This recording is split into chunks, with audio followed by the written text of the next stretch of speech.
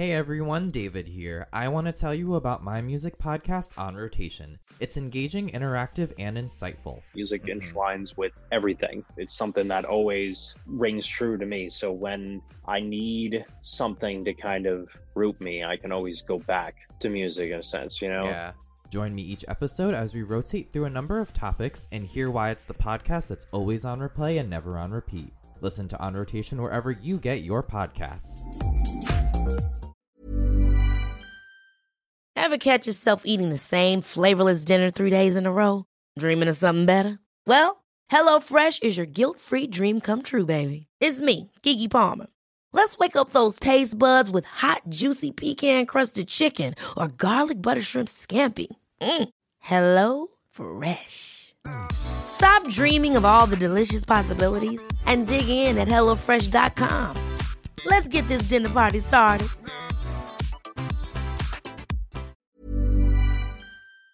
My goal writing music was always, I want someone else who feels like me to hear someone else say that they feel like me so I don't feel so alone. I want to be able to deliver a sound that's honest, but has a story to tell. I've never ever felt remorse for spending lots of money on making music because that's going to be forever. If I'm not happy playing to the people that love what we do now, it's not going to make a difference if there's 10,000 people listening to what we're doing versus 100. Music's great. Everyone loves music. Was not always this way. Oh, he had a burning heart, but he traded it away. Hey everybody, what's up? What's happening? You're listening to On Rotation, the podcast that's always on replay and never on repeat. Thank you so much for joining us today. My name is David. I'll be your host and lovely guide.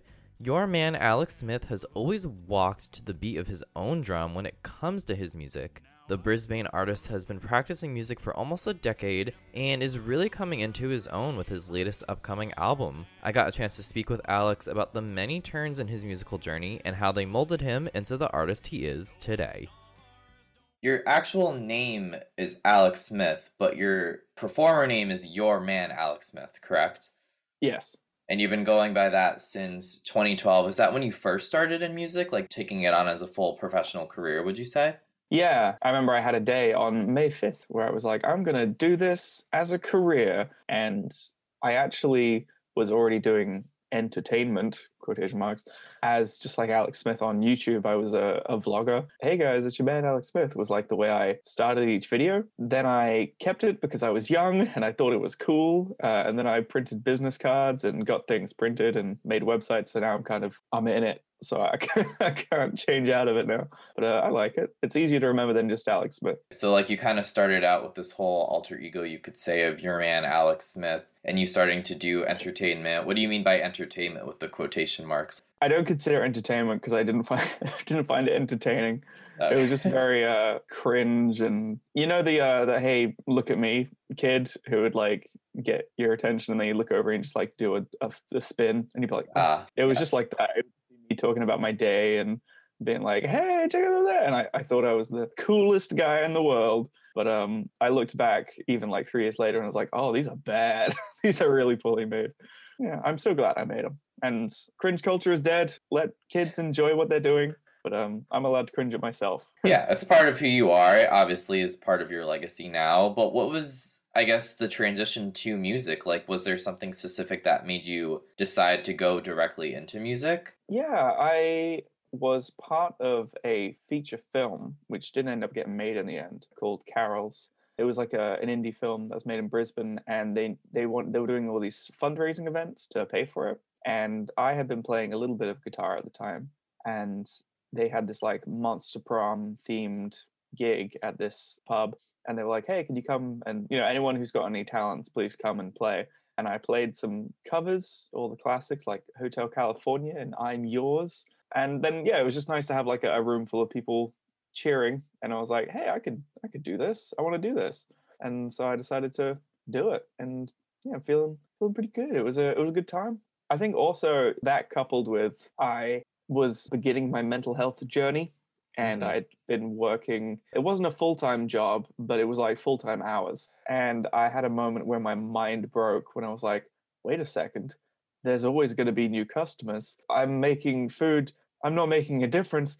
I'm just getting money to pay for a place to live when I'm not at work. Oh my God, is this adult life? Oh my God. And I It's very freaked out. existential, yeah, it sounds like. Yeah. And I was like, I'm spending all my time doing stuff I don't want to do. And so I broke it down and was like, all right, well, what do I like to do? If I had to do something for the rest of my life, what would I want to do? And I was like, well, I guess music. I like music. And so I was like, all right, we're going to do music now. And you had a lot of musical influences, I saw specifically, I think from your dad, is that correct? Oh yeah, my dad has an entire wall of vinyls and stuff, and that's just down here. He has them upstairs as well. He has a huge vinyl collection and CDs. He's always been a massive music lover. Even my mom as well. She'd had a lot of like '90s, like Enrique Iglesias and stuff, and they'd always be blasting it through the house. And so through exposure as a kid, I just heard all this really great music, and I've been very lucky, I realize now that I grow up, that my dad would take me to concerts. And yeah, and it just kind of instilled a love of music in me. And I think it was a way to feel connected to my parents. And then I think just when I grew up, it was like, of course, why wouldn't I? Because also, like, music's great. Everyone loves music. And what about theater? Because you mentioned that too, that had a big impact on you. That one wasn't as expected as music. I know that I definitely was a theater kid growing up, and that I was like, everybody look at me, and had a lust for entertainment. And then we briefly mentioned before we started recording the OP system in Australia, that you got to do a bunch of exams and then you get graded out of, I think, 26. And if you have a low OP, then it's harder to get positions. I got quite a low OP because the predicted, you do like a test exam beforehand and then you do the actual exam. And my predicted OP was 5, which is really good. Okay. And I was like, oh, okay, I've been stressing out over nothing. And then my actual OP was much, much, much less. And so I was like, oh, beans. So I ended up actually just getting the book of things that you can apply for. And you have like 5 options in order. And there was only 5 that I could do, like sparsely related things. And it was like acting, like woodworking, just 5 completely unrelated things. Yeah, I would never put woodworking and acting together unless you're like a puppeteer or something like that. True. That'd be some pretty good theater, actually. And acting was the one that I got. But then I found this group of people that, in high school, you're friends with your friends because you're all the same age and spend 8 hours a day together. But once you go to uni, it's like, hey, I like acting. It's like, I also like acting. I'm like, hey, we have something in common. That's cool. And I really found my people. And I did heaps of musicals, and a lot of them were like student written musicals. So you were kind of there at the process. And also, like, I'm a kid of the 90s. I grew up with Alan Menken and Disney movies and stuff. And it's all just kind of a melting pot, to the extent where I find it really odd because people are like, oh, your music sounds like show tunes and like it sounds like theater. Whereas to me, I'm like, damn, I was just trying to write music.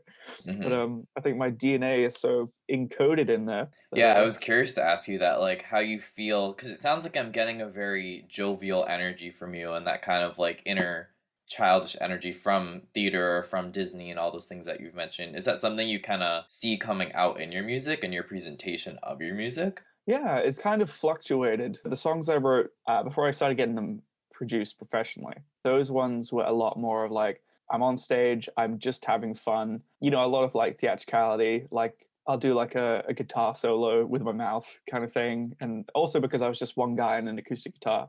So I had to kind of do the band parts that weren't here. And then there'll be like a trumpet bit here that goes, so the first show was like a complete hot mess.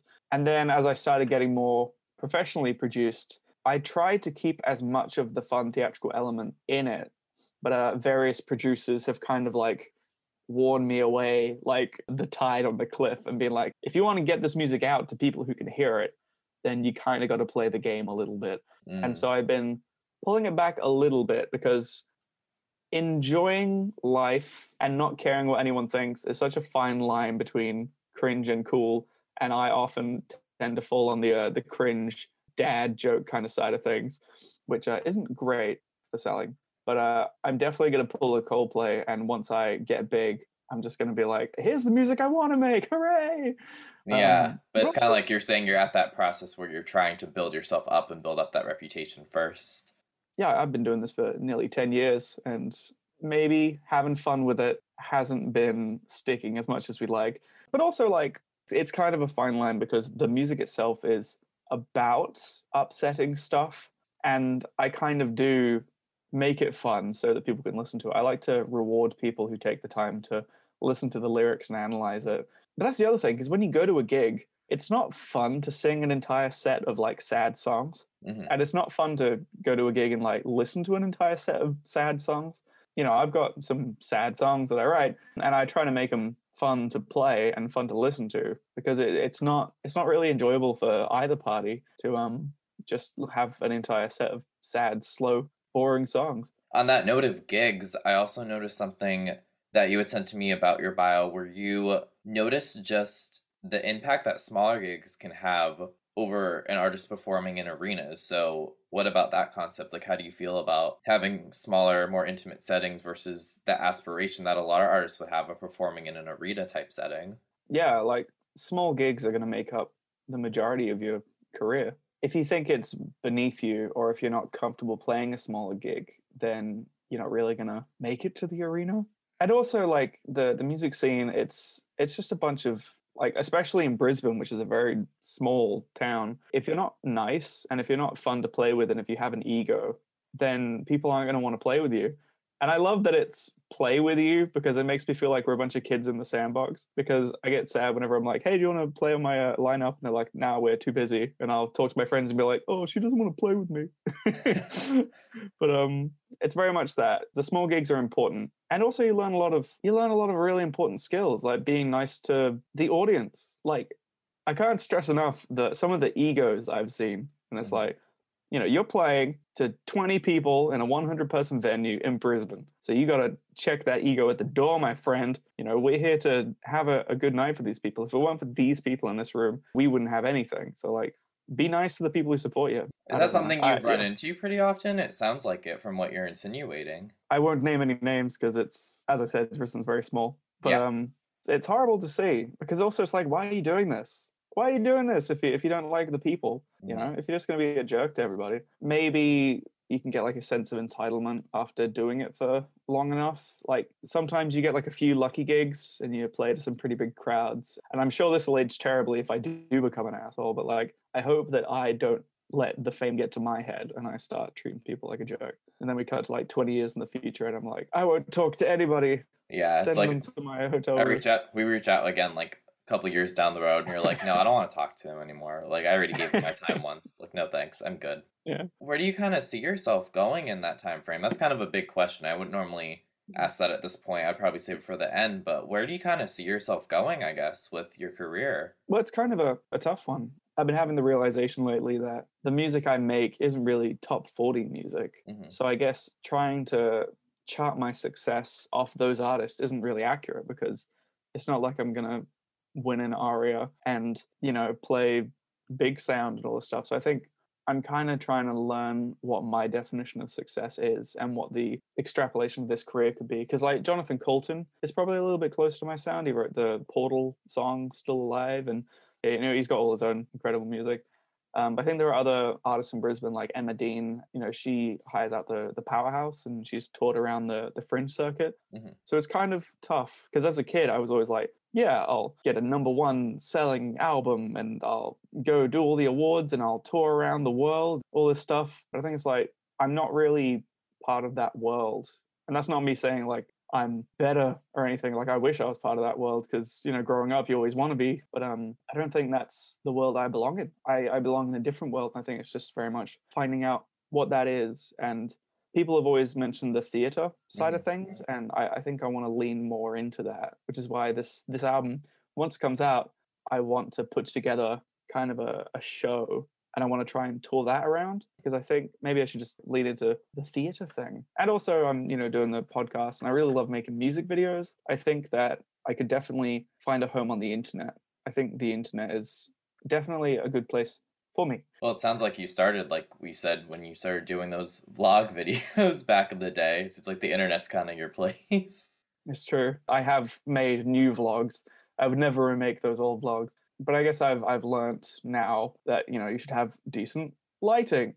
You should have something to talk about. Yeah, you've had other things come your way, and you've had other experiences where you're like, yeah, if I were to do this again, I know how to make it better. Yeah, I kind of suffer from the curse of thinking differently from other people.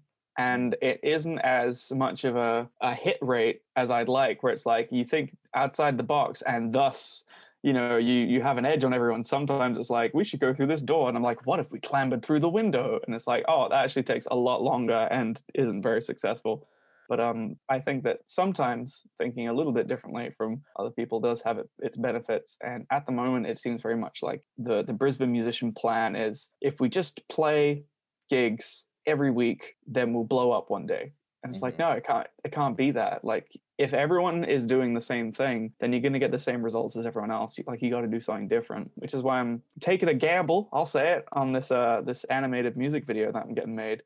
And it's only a gamble in the sense that I have an expected outcome. Other than that, it's just an incredible piece of art that I'm very proud of. Well, yeah, why don't you talk about it a little bit more with me? Tell me about this animated video. Like, what song is it for? Well, for the Cowboy song, Align, that's the first track of the new album. When it came out, because I had like a little small acoustic show and I was like, hey, everybody, I've got some new songs. Which ones do you think I should put on the album? And everyone just unexpectedly really liked this Cowboy song. And I was like, oh, okay, well, I guess I'll make that the first single. And then I did the Cowboy song. The people who were there probably were in a cowboy mood that night, but it just like exploded. And, it's almost... Next year is going to be my 10-year anniversary of being Wymus. So I wanted to do something really special. So there's a series on YouTube called The Tales of Elethrion. And I was using that as an example of like what I wanted. And I was like, hold up, why don't I just ask this animation house whether they can animate it? And they did. And I was like, oh my God. And we've been working on that since September of last year. And it's coming together and it looks so cool. The flip side is that animation is pricey, and Right. I've if I were to do this again, I'd probably have, because obviously it costs money to market an album, I probably would have made sure that I had some money to market the album before going into this wonderful, expensive, incredible, massive contract. Well, if you have been working on this video since September of last year, you said, how long were you working on the album itself? I say 2017 because that's when I know I definitely hit the gas. But the Cowboy song, Align, I remember playing it to a partner in 2013, but like in its real kind of squishy form. Like, in Bohemian Rhapsody, the movie, when he like plays Bo Rap on the piano and it's like, oh, it's something. And the audience is like, ooh, it's going to be Bo Rap. It would have been kind of like that because, I play the first verse and I'm like, there's something there. And then 6 years later, I turn it into a line. But other than that, 2017 was kind of the time. So roughly like 3 years, like 3 to 4 years. Yeah, that's insane. From reading about what you sent me on the album, there's a lot in there, like depth-wise in terms of the inspiration behind it. And one of them that you mentioned specifically to me was about domestic violence, and that seems to be a huge concept. So where does that kind of come into play? Like, if you don't mind speaking on that. I had an experience that I felt that I really wanted to talk about, but I didn't want to talk about it in any sort of specific way that would ruin anyone else's life. I didn't want to say anything that was going to get anybody in trouble. And also, once you start, like, it then becomes an allegation, and then, you start having to pull the teeth out of it and really analyze it, which wasn't what it was about. I don't think that anyone who was in my life at that time is around anymore, and they don't care. But also, like, it was a massive thing that like changed me as a person. Like, I feel like I died and that I've been born again, but not in like a cool way. Those memes where something happens and then your ghost just floats away?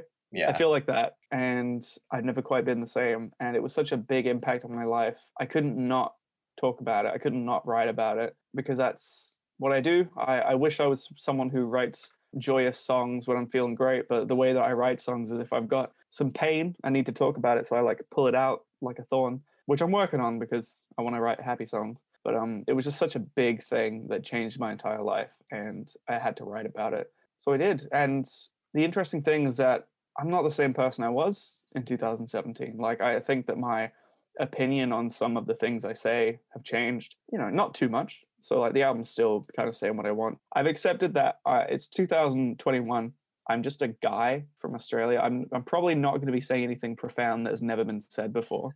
But I know that all I have is my voice and my experience. And when I was a kid, probably not so much now, but when I was a kid, mental health wasn't really spoken about. And my goal writing music was always like, I want someone else who feels like me to hear someone else say that they feel like me, so I don't feel so alone. And I know that domestic violence against men isn't that spoken about, and it's very stigmatized. And I mean, I guess it's all stigmatized as domestic violence, but like, there's a lot of things like, oh, it doesn't happen as much. But even that conversation is like changing. I think I took too long getting this album out, but it still slaps, so it's okay.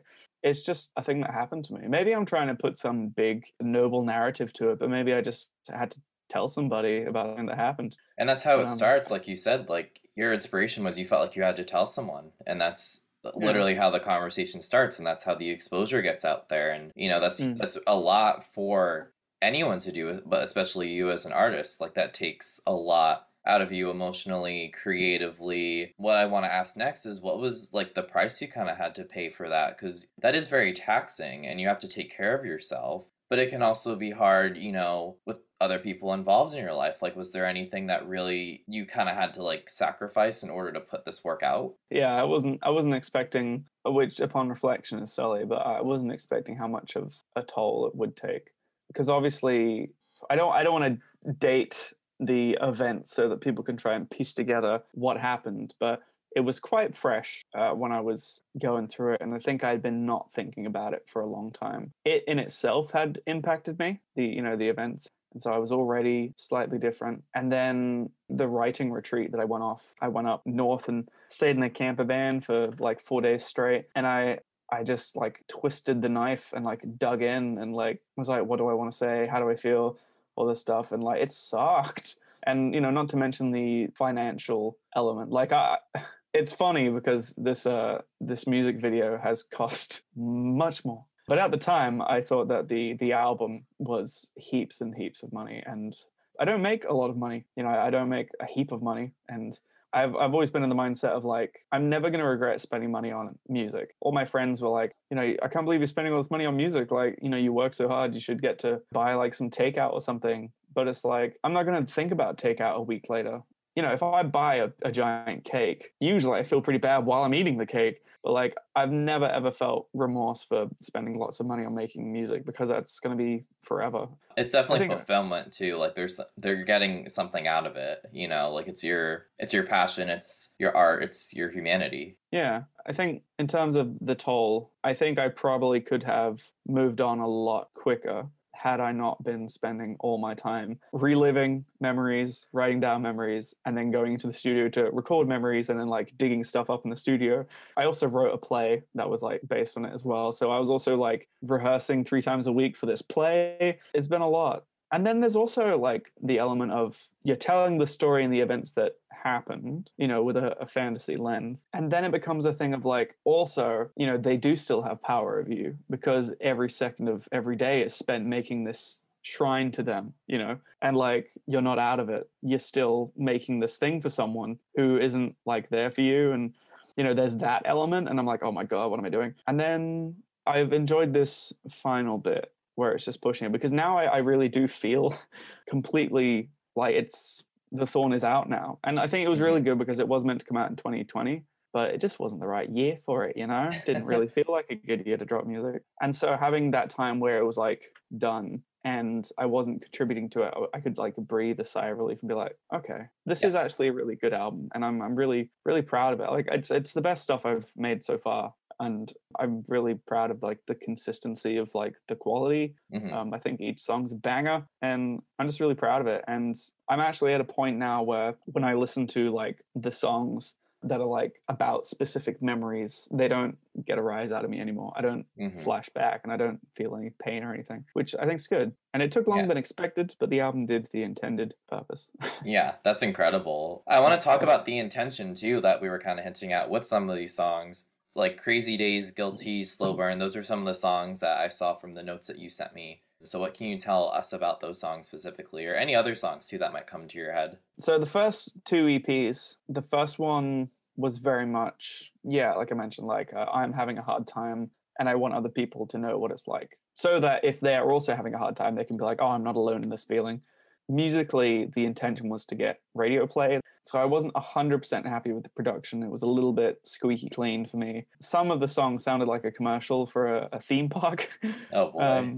And then the second EP, Guilty, that was a lot more of, well, I tried to do the radio play thing and it didn't take off. So I'm just going to do whatever I want. And so the second one was a lot more, for starters, there was real instruments and it sounded a lot more authentic, but it was kind of too far in the other direction. But also like Little Automaton. That was a very theatrical song that people seem to really like. That album was about, yeah, kind of the same thing, just like wanting to write music with the intention of making people feel seen. And then Slow Burn is kind of a happy medium where it's like, I can write music about what is important to me and also make it something that people would want to listen to. Because the argument against albums, especially in 2021, is that, you know, who sits down and listens to a whole album these days? Which is a shame because I love the album. Like, I'm releasing a CD for this. Like, in the year of our Lord and Savior, 2021, who's buying a CD? But it comes with a digital download. And it's just because I, as a musician, like releasing a CD. It feels good to have a physical thing. But I always wanted to release an album. And I've got this album. And like, you listen to it once through and you're like, cool, a nice story. And then you like listen to the songs individually that you like. Something else that I wanted to mention too, you had mentioned too in the notes you sent me that a lot of reviews of your previous work were kind of mixed and didn't really allude to what you were trying to do as an artist. Like, you felt like people were confused by your sound, or at least from what I understood, people were like confused. They didn't know, as we just talked about, like certain intentions. Or what you were going for. So how are you able to take the criticism from your past work and really focus on crafting your projects now and your album that is coming out? It was kind of, it's that thing where when you get a bad review, it really sticks with you. Much more than any of the good reviews. And I'm annoyed at how much it influences the album when I get a really bad review. I got a review of Crazy Days that eviscerated me for no reason. It was like some Tumblr blog, and I was like, hey, I saw that you review music. Can you review my EP? And, you know, it wasn't like a big blog. And she was like, yeah, okay. And then she was like, I'm afraid I'm not going to give the review that Alex probably wanted me to give when he gave me this EP. And just like tore me to shreds. And I was like, what? For what? Why? Oh, no. Why did you do this? And basically her big critique was that like, oh, it was all quantized and it all sounded very fake and MIDI. And I was like, oh, okay, well, the next album will only have real instruments, no MIDI at all, no matter what the cost. And so that was the next album. And then I sent that in for review. And I got this other silly review that was like, you know, I really liked the first track, Little Automaton. I thought it was going to be like a thing set in a dystopian robot world. But then the next track wasn't. And like, I got really confused. And I kept expecting it to go back to the first track. And it never did. 3 out of 10. I was like, what? Do you not understand the concept of like multiple songs? So I was like, all right, people seem to think that the album doesn't know what it wants to be and that that's an accident. So for this next one, I was like, it does know what it wants to be. And what it wants to be is a bunch of different genres. And I'm going to make that incredibly clear because that's also part of the story of the album. It's like when you tell a very traumatic story, but like you have heaps of jokes and stuff in the middle and like you try and distance yourself and you're like, yeah, you know, lol, guess I won't be blah. And everyone's like, yee. And like, you know, that way of telling a dramatic story. And so, you know, 9 out of 10 of the songs are kind of putting on hats and like being different characters. And like this one's an 80s driving ballad. This one's a jazz duet. And then at the very end, all the smoke and mirrors go away and it's just like acoustic guitar and vocals. And it's like, for real though. And then like has the kind of the real talk moment at the end. And I'm hoping that when a reviewer listens to it, they're going to be like, oh, I see. They're using the different genres as lenses to portray the typical thing. But I feel like they're probably just going to be like, this album didn't know what it wanted to be. There was a cowboy song. There was a thing. And if anything, I've also, originally I distributed through TuneCore. I've since changed to DistroKid. You could like pay $30 to get 30 reviews of your music. And I realized now it was like a massive scam. And it was like, get $1 to review a song. And people would be like, it's good. And then, you know, and so the reviews were never of any substance. But what I learned was that it was a complete scatter shot. You know, some people were like, 10 out of 10. I thought that this was very good. Or they'd be like, 0 out of 10. This is objectively terrible. And I was like, oh, I see. It really is subjective. Like, you can't really trust reviews at all. Like, it actually really helped getting this like complete mixed thing of reviews, because I was like, I know that I like it, and some people are going to hate it, and some people are going to love it. And I think I got to stop trying to pander to these reviewers, because like, they don't even know what they want. Like this collection of reviewers here completely want different things from each other. So like, you just got to make the music you want. And there's 7 billion people in the world. There's going to be a bunch of other Alex Smiths who are like, hell yeah, this is good. You're going to find those little pockets of people that understand the crazy vision that you were having and say, yeah, I get what he was doing. Yeah, because they're out there. You just got to find them. Yeah, for sure. Well, what details can you share about the album specifically? The names, singles, what details can you share with us? Well, it's called Slow Burn, another multiple layered meaning. It's got 10 tracks, 3 of them out now on Spotify. That's Align, Trigger, and Rescue Me. It does have a narrative, but you can also listen to it out of order. And yeah, it's just a bunch of different genres. I feel like I am a big faker in a bunch of different genres, because I study music technology, and I'm always a big cynic whenever they're like, here's our new Scream box. We've done a code that randomly generates tones, and then we just listen to it for half an hour until it kind of tires itself out. And then I'm at the back being like, what? This sucks. Ah! Anyone who says, what is music, is usually a bit of a fuck that I don't want to talk to. But the thing is, pioneers are there for a reason. And there's the pioneer who takes the musical concept far beyond anything anyone would like to listen to. And then there's the me, a few steps back, who takes that horrible concept and is like, hey, wait a second, if I do this, it actually sounds kind of nice. Mm-hmm. So by no means am I like treading new ground. I feel like a big faker. There are some people who are like, oh, I can never get into jazz. Like all these incredible time signatures, and studying at uni, I actually have gotten quite a good appreciation of jazz. But there's definitely like deep jazz, which kind of alienates people. But then there's also like, you bring it back a bit and you're like, oh, this is like fun jazz. And so I feel like I've gotten like a really surface level of a lot of really cool genres. And I think that anyone from those genres will be like, oh, this isn't jazz, or oh, this isn't country, this isn't 80s music. I think there's a lot of pretentiousness in music, and a lot of people who are like, oh, I hate pop music. And I was like, it's designed to be candy for your ears, psychologically. There's like a fun version of everything, and it doesn't have to be incredibly alienating for the audience. Like, you don't have to have studied a jazz degree in order to enjoy jazz. And I'm sure that there are a lot of jazz people who are like, man, I'm never listening to this fucking guy after hearing that. Well, yeah. We'll see. We'll see how it does. We'll see who tunes in and who listens. And best of luck to you, Alex. Like, I really appreciate you coming on and sharing all these details, too, about your work and just you as an artist. To wrap this all up, I just want you to at least mention first where people can find you and listen to your stuff, the crazy collection that you have going on here that we've talked about. I also just want you to kind of answer my last question for you, which was like, what is the one thing about this album that just means something to you? Like the biggest, most important thing that this album has done for you and for your artistry? Well, if you like my music and you want to listen, you can find it on Bandcamp and iTunes. If you don't have money, but you also want to support, please give me a follow on Spotify, because having lots of Spotify followers is a very big deal. And that's all just your man, Alex Smith. I also have a Patreon as well, if you feel generous. And that's also your man, Alex Smith. Oh, I also have a podcast called My Songs Suck. But in terms of what this album's done for me, when you have something happen and you're like, okay, this is a chapter of my life. I have stepped into a new chapter of my life. This feels like the end of a chapter of my life, especially having an album launch. We can be like, this is the end of the album. It definitely feels like a period of my life. I think it feels good to be able to put that to rest, because it's been giving me a lot of grief for a long time, and it's bled into every part of my life. My work, my uni, my interpersonal relationships definitely have felt an impact from the subject matter that this album was about, and it's really pulling a thorn out. And also just because I've been like bankrupting myself to make this album.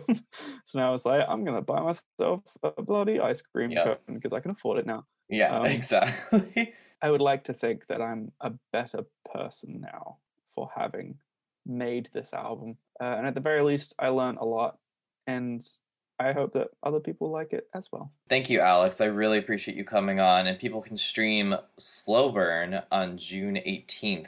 Thanks again, Alex. Thank you so much for having me.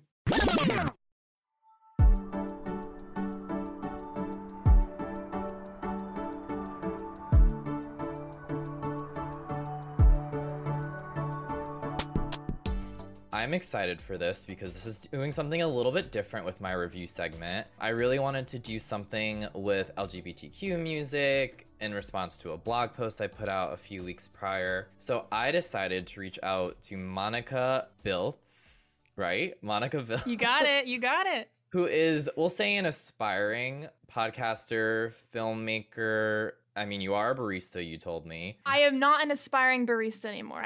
I'm a barista now, but you yeah. are a barista, so you have that title, but you do have I have that. And you do have your own podcast. Do you want to just let people know what it's called and like what you cover? And kind of the reason why I reached out to you is because you cover this type of material, but in a different format. Yeah, for sure. So I have a podcast called The Gaze Code Podcast, and we talk about the history and evolution of LGBT representation in Hollywood and beyond. Basically just film history, TV, how throughout the years gay people, queer people have made appearances and things as actors, how they've been portrayed as characters, the content they've created themselves, and how it's changed over time. And it's a lot of fun. We just love talking about gay movies and stuff. It's good. It's all good. And that's why I recruited Monica to come onto On Rotation, because I really want to talk about the evolution of LGBTQ music. So we're going to be reviewing like LGBTQ music through the decades, different like gay icons, people that have really made an impression on LGBTQ music. And I guess like I kind of want to start by asking you, Monica, like your research kind of started going back to the 50s, I think you said, right? Like, would you say that's kind of when LGBTQ music really started to kind of become more popularized? Yeah, so I do want to start off with saying that I'm definitely not a music expert. So if I say anything that's technically not correct, please, let me know, because I had so much fun diving into this, but it's not something I've been well versed in for years and years or anything like that. But from what I've seen, there's always been queer people making things and being included in these types of artistic spaces, especially the artistic spaces such as music, theater, film. And there's little fragments of them that we've found, but the further on we get, like the 50s and 60s, 70s, obviously the sexual liberation movement and everything, that's when they really start being loud and proud and out there and more apparent and when you look back. But they've always been there. Like you can find like obviously gay and queer artists in their songs and in their lyrics and things like that. Like I have found some of the gayest lyrics from songs from the 40s and stuff. So it's good. That's so awesome. Cool. Yeah, it's awesome. And I was like just thinking about that too. Like you don't really think about it too much during those decades. Like I always, and I feel like most people associate like the 80s and the 70s, like that time period when like LGBTQ and queer culture was really coming to the forefront, because you had people like, I always think of Elton John as like a huge person that really brought to light a lot of LGBTQ, and he was very open too about his journey coming out and even like struggling with that sort of presence. Madonna obviously was like a huge icon in the 80s LGBTQ culture. But who are some of the people that you found that like were kind of before that? So definitely some of the things I found in the 20s, 30s, and 40s was a lot in kind of the blues. There was a lot of queer women who expressed themselves in the blues and like the Deep South. Ma Rainey was one of them, who's just been in that recent Oscar-nominated movie. Yeah, I hadn't seen it, but I recognized that name instantly, even though I'm not like a blues person, just because of that movie. So she was dubbed like the mother of the blues. And she has a song called Prove It On Me Blues that has some of the gayest lyrics I've ever heard. It's went out last night with a crowd of my friends. They must have been women because I don't like no men. And I was like, okay, that's pretty gay. Okay. That's just straight up, that's pretty gay, you know? In 1935, Bessie Jackson, who's another famous blues singer, released a song called BD Women Blues. And BD just straight up stands for Bull Dyke. That's what it means when she sings about it. That's awesome. So, yeah, she has those lyrics are like, come in a time, BD women, they ain't gonna need no men. And BD women, you sure can't understand. They got a head like a sweet angel and they walk just like a natural man. And I was like, yes, let's talk about butch ladies in our lyrics. That's awesome. But yeah, for sure, it was more few and far between. And during like the 50s, it got more apparent and obvious and out there for sure. And that's interesting, too, that blues music was kind of a foundation for that, because blues music is such a foundation for all music.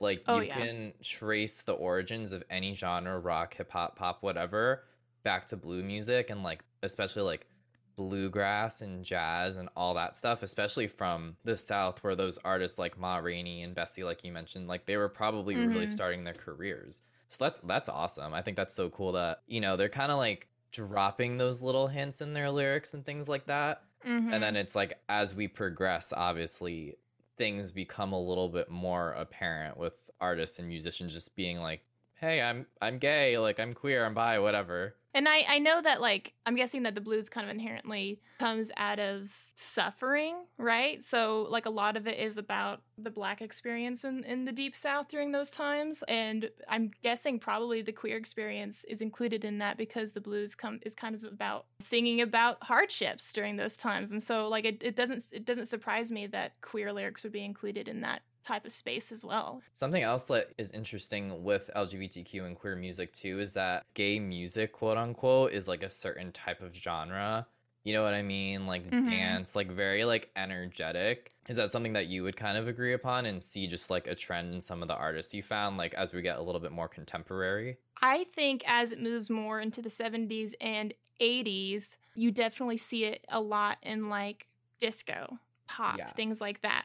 One of those reasons being, I feel like, is that gender expression was a lot more like you were freer to do that type of thing. Like you have really flamboyant and big performances and more effeminate male performers, whether or not they were gay or straight. So it was a space that these queer people could easily glide into and kind of occupy because the norms were already starting to be thrown out. Like during the 60s is kind of when it was more like, let's do what's not traditional and normal and kind of break some stereotypes. So it was a really good space for these queer people to move into. I totally see dance and disco and pop music and things being the first areas, and kind of still not so much disco anymore, but you know, like still those are, I think just now we're starting to see gay artists in every genre because they're kind of allowed to be in every genre now. But yeah, for sure, I totally see where you're coming from. That is kind of the first thing that pops into your head when you think about quote unquote gay music. Yeah, for sure. And just like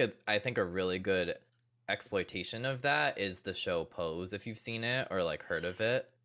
I've heard of it. My girlfriend's obsessed with it and watched the whole thing, and I have not seen it, but I've heard that it's very good. Yeah, it's very good. I haven't watched the whole series. I watched like a few episodes, and it is good. Like it's a really good show that exposes how the underground pose culture and voguing and all that stuff like really came to be.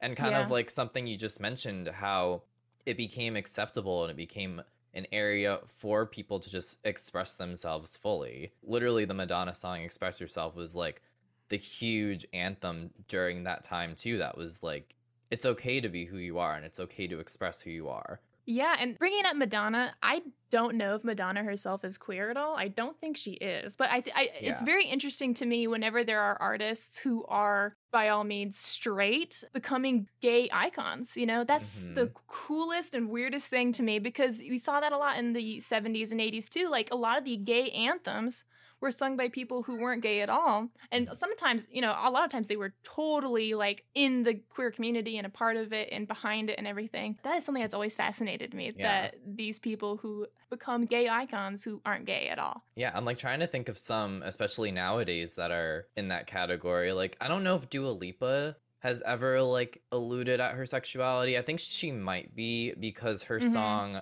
Don't Stop Now, when she talked about, did like a full 180, and she kind of talks about being out with the girl like at the club. I think that's kind of hinting that she might be a little bi-curious, but she's never like had some kind of statement saying like that she is bi or queer or whatever. Yeah, a lot of these people, like if you give it 10 years, they do come out at some point. You know, like you just give them a little bit of time and they do, especially if they're already like so prevalent in those queer spaces. And sexuality is so much on a spectrum now that I feel like people are more able to come out now as something that even, you know, if they were famous in the 60s, 70s, and 80s, they'd be like, well, I'm basically straight. I think I'm just straight, you know? So it's very cool. Yeah, and like on that topic too, about people just kind of being in their career for a while and then eventually saying like, oh, I'm, you know, whatever. The blog post that I mostly based that off of was from Kalani when she came out officially as lesbian, and she's someone who's been in the music industry for a while, and she had never like said she was lesbian. She even at one point said she wasn't. She was like, I don't identify as lesbian. then she was like, "Oh, I'm bi," and now people are like, maybe she isn't bi, maybe she is lesbian, and she's like, "Yeah, like there's literally like it was in a video. She's like, yeah, like I'm gay, like I'm gay, like she 100%. Yeah, like she made it a point." And like Demi Lovato too came out as pansexual recently, which is like another thing that people were, I would think, not that shocked about, because like she did drop like hints with Cool for the Summer that came out a few years back of being bi-curious and things like that. But now she's really like gone for it. Like she's like shaved her head, she's changed her look, like she's just like Literally, all out there. 30 minutes before we started recording this podcast, Demi Lovato tweeted something and came out as non-binary and uses they them pronouns. Like, I read that 30 minutes before we started recording this podcast. And I was like, holy shit. Because I read your blog post and you talked about Demi Lovato. And I'm going to bring up Demi Lovato later on in this thing. And I was like, dang, like that's wild. That's awesome. I missed that. So it's cool. Awesome that you caught that. Yeah. Somebody else that I loved too when they came out as non-binary was Sam Smith. I know. Yeah. I felt so bad because I talked about Sam Smith for a hot minute in my latest podcast, and then my girlfriend was like listening to it, and my girlfriend's also non-binary, uses they them pronouns, and like texted me and was like, you misgendered Sam Smith that entire time that you were talking about them. And I was like, damn it. Like I usually am really good about that, but Sam Smith, they did that a few years ago, I feel like. Yeah, I think it was like 2 or 3 now. Yeah, and so that was 100% my bad for not like just doing a quick putting my eyeballs on the internet for 5 seconds and finding that out. But more and more artists lately are coming out as gender fluid, non-binary, and different things like that, which I saw a lot from like the 2010s on, which I didn't see so much in earlier stuff. And I just think that's because people have the space now. They probably didn't even have the language or space to explore their gender as much in the 60s, 70s, 80s, and whatnot. And something that I noted at too when I did that blog post was just the acceptance factor and like the open-mindedness. Like this generation of music fans and like movie and TV fans are just more open, and they're more like well-versed in that, in these concepts where it's like, you know, it's not strange to them. The more exposure you have to something, the less shocked by it every single time you see it. So as a society, you know, someone else comes out as anything other than cis, you're a little bit less like surprised by it, or like, oh, okay, you know, like just automatically, just because the more exposed you are to something, the less of a taboo thing it is, or the less shocking it is. Like whether you like it or not, you're gonna get used to it. Yeah, someone else I just thought of too, because I just did my last episode on her album, is Bibi Rixha, because I referenced an article that she was quoted in, or did a whole feature with the Gay Times, and she was saying like she's coming to terms with her sexuality and saying that she's been attracted to women, she's in a relationship with a man, she's been in relationships with men before in the past, but she's someone else who's kind of coming to terms with her sexual fluidity. Rita Ora, actually, I think was somebody else that I saw recently. Like she was kind of coming to more terms with like her sexuality. And this was actually a question I wanted to ask you. If you have ever heard or know her song Girls that she has with Charlie XCX, Cardi B, and there's somebody else on that. No, I haven't heard that one. Yeah, like it's actually interesting. So I was reading about that song one night, and I guess like she kind of came under fire because the song, like the main gist of the song is kind of just saying sometimes I just want to kiss girls. In like a very nonchalant but like also ignoring type of way, like, oh, like, you know, maybe I just want to kiss girls when I'm drunk. Yeah. You know, just like for a fun thing, you know what I mean? And not really like taking it seriously as a concept and saying, you know, some people actually are attracted to women who are women. So I think she actually came under fire for that song and saying that's like a serious topic. I think people thought she was kind of poking fun at it in a way.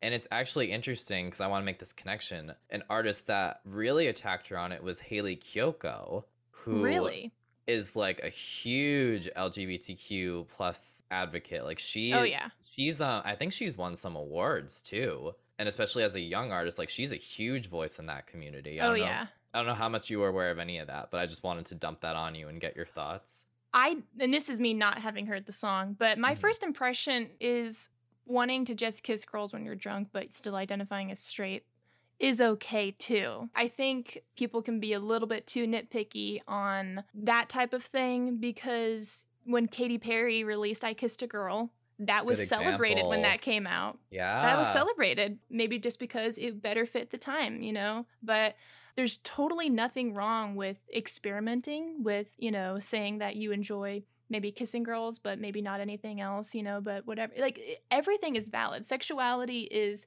strange and it changes. Like, you can identify as one thing and a few years later identify as something else. And this is me, like I said, not having heard any of the lyrics or anything, so maybe it is a little cringy or something like that. But I really don't think that people should be so ready to attack somebody when it comes to them talking about their exact sexuality. If that is exactly how she feels, that's okay. Sing a song about it. Sing a song about how it's fun to kiss girls, even though maybe you are straight, it's, know. But I can see how some people could not like someone talking about it without as much reverence or respect to the LGBT community, but I hear you. So, like, I have heard the song, and I never really thought of it in that capacity until I saw what Hayley Kiyoko had said about it. And I kind of thought, like on the same page as you. I think she might have, like, took it a little bit too far and, like, accusing Rita Ora of maybe putting a message out there that she wasn't actually intending on. But, like, that's why I also made that point earlier to say I think Rita Ora now has kind of explained, like, she's a little bit more sexually fluid than 100% straight or... But what if she wasn't even ready to come out yet? What if she felt pressure to come out because people were like, how dare you sing about that if you're straight? It's just, it's not good to pressure people, but, Yeah, it's interesting. And yeah, like I said, it's just what caught my eye about that case is because Hayley Kiyoko is such a huge voice in that community. Yeah. So people are going to listen to her. Like, I feel like because she is very open. I think she identifies as lesbian. So she is very open about her sexuality and people look to her for that kind of stuff. So yeah, like, I didn't think it really, like, sent that kind of message along. I didn't think it was offensive in any way. Yeah, I thought it was interesting that somebody with such power, I guess you could say, in the queer community had so much to say about it in a negative way. Yeah. And you got to be careful when you have that type of power because you really can tell people you should be mad at this person. I think Hayley Kiyoko is awesome and a badass and a great artist. And, and her feelings are also valid. I will say that. If she took offense to it, then there's probably some reason why she found that to be disrespectful in some way. And that's fine too, And I want to kind of transition now into talking more about specific songs that could be labeled as, like, gay iconic songs and things of that sort. Just from the list that I had pulled when I wrote that blog post, Hayley Kiyoko's song, Girls Like Girls, I think is a huge example of love and acceptance. And oh, yeah. I think that's a huge component when it comes to these quote unquote gay iconic songs, where it's just all about, like, love and acceptance and just being who you are. Would you agree? Oh yeah, it's a bop. It's a great song. And the music video is great too because and she directed it. I'm pretty sure she directed the music video. It's like definitely like a lesbian movie, but in like a 4-minute video because all it is like very subtle sexual tension, of them like doing each other's makeup and just like glancing over and then looking away and then glancing back, and then the tensions and then they finally kiss at the end and it's very well made. Like it just looks like a little indie movie in a little video. And the song is great. I love the lyrics. I don't know how famous Hayley Kiyoko was in terms of music before then. I know she had definitely been in the scene for a minute, but that was when I first heard of her. I remember listening to it a lot when it first came out. Like, I was jamming out to it hard. Yeah. But yeah, that was a good one. And yeah, she was on Disney Channel before. Like, that's kind of how she got, like, her big start. And it's so interesting. Like, I want to do another segment on just Disney Channel stars and, like, how they've impacted music or just changed their career. Because she is definitely one of those people. Demi Lovato is definitely another one of those people who, like, after leaving Disney has kind of been more free to explore her sexuality. Like, we talked about her a bit. Miley Cyrus, too, was, like, another huge one. Like, I think she identifies as bi-curious or one of those things. I don't know for sure. I definitely think she identifies as bisexual, I think, because she's been quoted saying, I don't feel gay, but I also don't feel straight. And she said, oh, that finally makes sense because I don't think I'm a boy or a girl. So it's hard to put a gay or straight label on it. So she's definitely queer and she's been in the game for forever. And like, you're right that she's like a lot of other Disney stars that we kind of, as a society, want to keep them as innocent, cute little kids for the rest of their lives. So they go kind of even harder on proving that they're sexual beings and they're kind of breaking those norms a little bit harder, just like Demi Lovato and everybody. But people were really pissed at her for a while, like just like thinking that she was just awful, but I think she's come back around. I've always liked her. I've always been a Miley like her. fan. I've always respect been for on the her. Miley train. Oh my god, yeah. And I've loved her latest stuff more than I've loved anything she's ever come out with. And yeah. I want to ask you about Lil Nas' song Montero Call Me by Your Name, Yeah. because like that video and that song have gotten so much shit. I just don't see why. Like, I think it was like parents were mad because their kids were watching it and they were like, our kids shouldn't be watching. Well, why are kids watching it in the first place? And second of Yeah. all, like they're watching it. I'm like, artists are gonna put out art that's like representative of what they want. So you shouldn't be mad at your kid watching that. The video itself is not like the most PG friendly. Like it's not. But it's not the worst either. Oh yeah, it it's could not be the a worst. lot, you know. Yeah. Yeah, like what it like you've seen the video, I assume, right? Oh yeah. Well, I loved it right off the bat, and I think he is brilliant because I feel like he created the video, especially, but the song and the video, knowing it was going to make people mad, and therefore getting a lot of media attention and stuff on it. Which is the same thing with the shoes that turned out to be nothing, you Yeah. know, the satanic shoes or whatever that had like drops Yeah, I of think it human was blood or whatever. Yeah, I think it was Nike Yeah. was trying to sue them for that. Yeah. Mhm. Like genius, super smart. That's like so many people have listened to that song and watched that video because of the controversy behind it. And like, yeah, there's lots of shit that your kids shouldn't watch. Make sure they don't watch it. You know, everyone has different standards for what their kids can and can't consume. So set those rules for your kids, but you don't ask artists to only make PG videos. So just in case your kid stumbles across them, like, and a lot of people were mad about the religious aspect of it, but like he's in hell and he's dancing on the devil. I mean, like, would you prefer it if he were in heaven and dancing up on and grinding on God and giving God a lap dance? Like, this seems like you would prefer it to be the devil, right? And then he kills the devil right afterwards. yeah. Like, this is like a Christian anthem. He There's some literally meaning there. Yep. yeah, he kills the devil. Like, that's awesome, right? Like, you Yeah, should yeah, be yeah. you should be totally behind this. But I love it. Anything that makes my parents mad, I'm usually pretty behind. Retweet. I am behind it. And Oh, it's yeah. funny because another point we brought up earlier was like artists occupying different genres that isn't the stereotypical like gay music genre. And he is like one of those artists because he is a rapper and he's in hip hop. Yeah, Frank Ocean broke down a lot of barriers in That's the true. hip-hop. Yeah, I forgot about that. Yeah, like he was one of the first hip hop artists that came out as gay, correct? Like, not that I know of think so, anyway. yeah. And yeah, that's definitely a genre and a community where it takes a few extra steps to be out and proud and accepted. When he was pretty accepted by his peers and by the community. And I think it was just because of all the artists that came before him that broke down all of those barriers and helped him and all the other artists get to that place. And Lil Nas X, like everyone who came before him helped him get to that place too, because he not only is he like, yeah, I'm gay, you know, like He meekly was saying, like, yeah, I'm gay, no, whatever. like I He's am. like, He's like I'm gay, shouting bitch. it. Yeah, like Yeah. he's just so open about it, and I love it. Like he's just like just really care. obnoxiously shoving it in people's faces, and I love it. Oh, We yeah. need people like that too. Like we just need people to make it more of a thing and to just not be afraid to just put it out there. Oh yeah, agreed. Have you ever seen the music video or heard of the song Girls Chase Boys by Ingrid Michaelson? That's another one I have on my list. Yes, that one's an interesting one because Ingrid Michaelson is awesome. I've seen her live twice. She's a Nice. badass. We love Ingrid Michaelson. She's straight. And like I Yes. said, that's another person that I'm like, oh, you're really popular in the gay community. And this is a very gay song and music video. Like the music video is really gay too. Yeah, I love that but video yeah. too.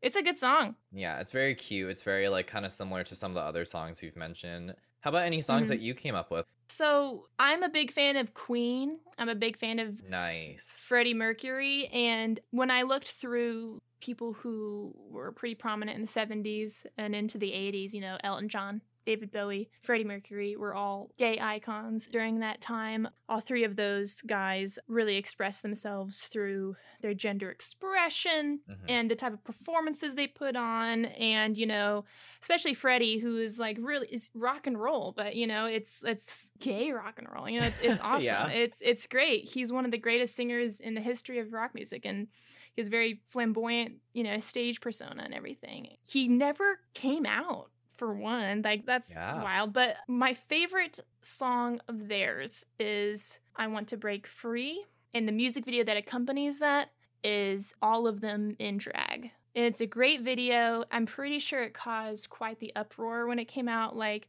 which is how something will be remembered, is if it makes a lot of people mad, and that's how progress is being made, is if it makes people mad, like, it's you breaking have to the norm, yeah, you have to make people mad for quite a bit of time before, like I said, they get less and less shocked every time, and then they're not as mad anymore, and that's when you finally have made some real progress. Facts. That's one of my favorites of Queen, which is a great gay anthem. Other iconic gay songs, I mean, in doing some research on the 80s and stuff and gay anthems, the YMCA by the Village People, that's a gay song. I did not even think of that. Oh my God. That is so wild because my whole life I was like, oh yeah, this is a gay song written by gay people for gay people. Mm-hmm. But the more I looked into it, straight up, the heterosexual frontman for the Village People has said it is not about gay sex, and he wants everyone to know it's not about gay sex, and he will sue anyone who tries to claim it is about gay sex. And I'm just like, oh, that's weird. Well, and then he said, well, I'm fine with gay people, by the way, but this is not I'm okay with that they adopted it as their anthem, but I'm like, it's about gay sex. Just relax.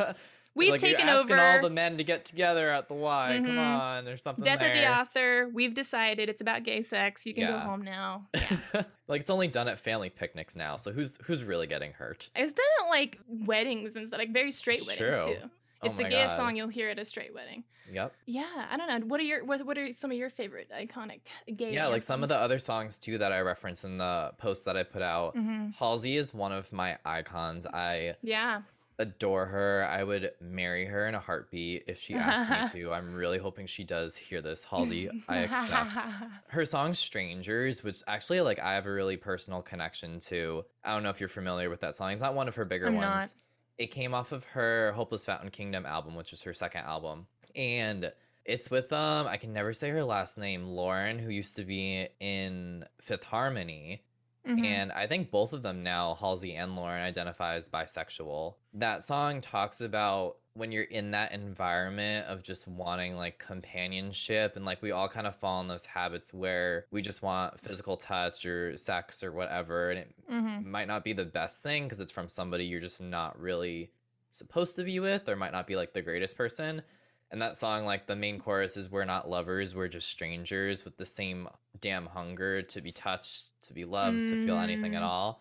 And that's funny because that song I discovered at a time where I was kind of going through something similar. And the more I looked into it, I was like, this is kind of a gay song. This is kind of talking about, because it's obviously two women on the track. So I go, I think that's kind of the innuendo that she's putting on there, is if you're in those settings, it doesn't matter who you're with. It could just happen. It could just be with whoever you're really feeling at that time. I highly recommend that song, Strangers by Halsey. It's a really, really good one. I'm gonna have to check that out. Yeah, I love it. And obviously, to bring it back to Kalani and how, I inspired this whole segment, her song Honey, which was from 2017, is another, amazing gay song where, people started to question her sexuality.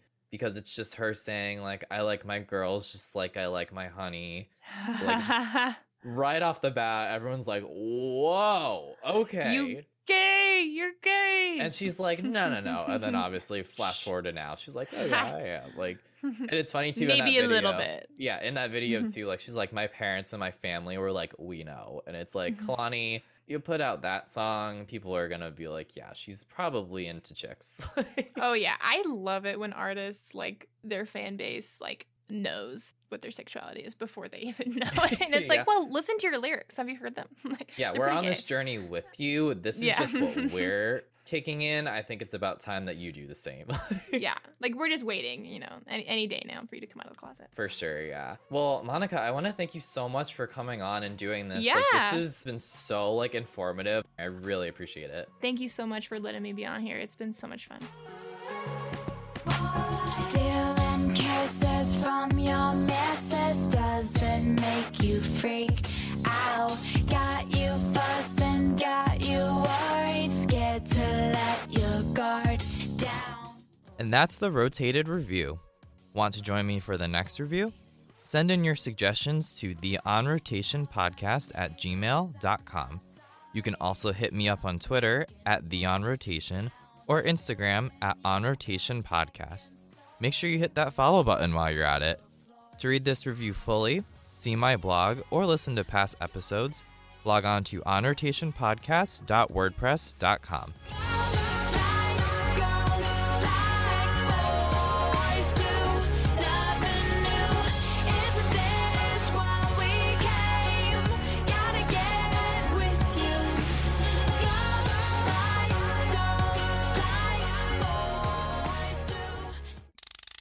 And now it's time to take a look at what popped this week in news. Ariana Grande and Dalton Gomez tied the knot at their home in Montecito, California on Monday, May 17th. According to Grande's representative, the ceremony was small and intimate with less than 20 people attending. The couple started dating in January 2020 and announced their engagement back in December. Lana Del Rey shared 3 new songs of her upcoming album this past week. The songs include Textbook, Wildflower Wildfire, and Blue Banisters. The full project, also called Blue Banisters, will be out on July 4th. This announcement comes after Del Rey's last album, Chemtrails Over the Country Club, was released in March. And A$AP Rocky opened up about his relationship with Rihanna by calling her the love of his life. The rapper was on the cover of GQ's June-July feature and was quoted saying that Rihanna is the one. She amounts to probably a million of other ones, Rocky said. I think when you know, you know. The issue came out on May 19th. That's going to do it for this episode. Feel free to tune in next time when we rotate through a whole new slew of topics. In the meantime, keep it real, y'all. Hey, it's Paige DeSorbo from Giggly Squad. High quality fashion without the price tag. Say hello to Quince. I'm snagging high-end essentials like cozy cashmere sweaters, sleek leather jackets, fine jewelry, and so much more. With Quince being 50 to 80% less than similar brands. And they partner with factories that prioritize safe, ethical, and responsible manufacturing. I love that. Luxury quality within reach. Go to quince.com/style to get free shipping and 365-day returns on your next order. Quince.com/style.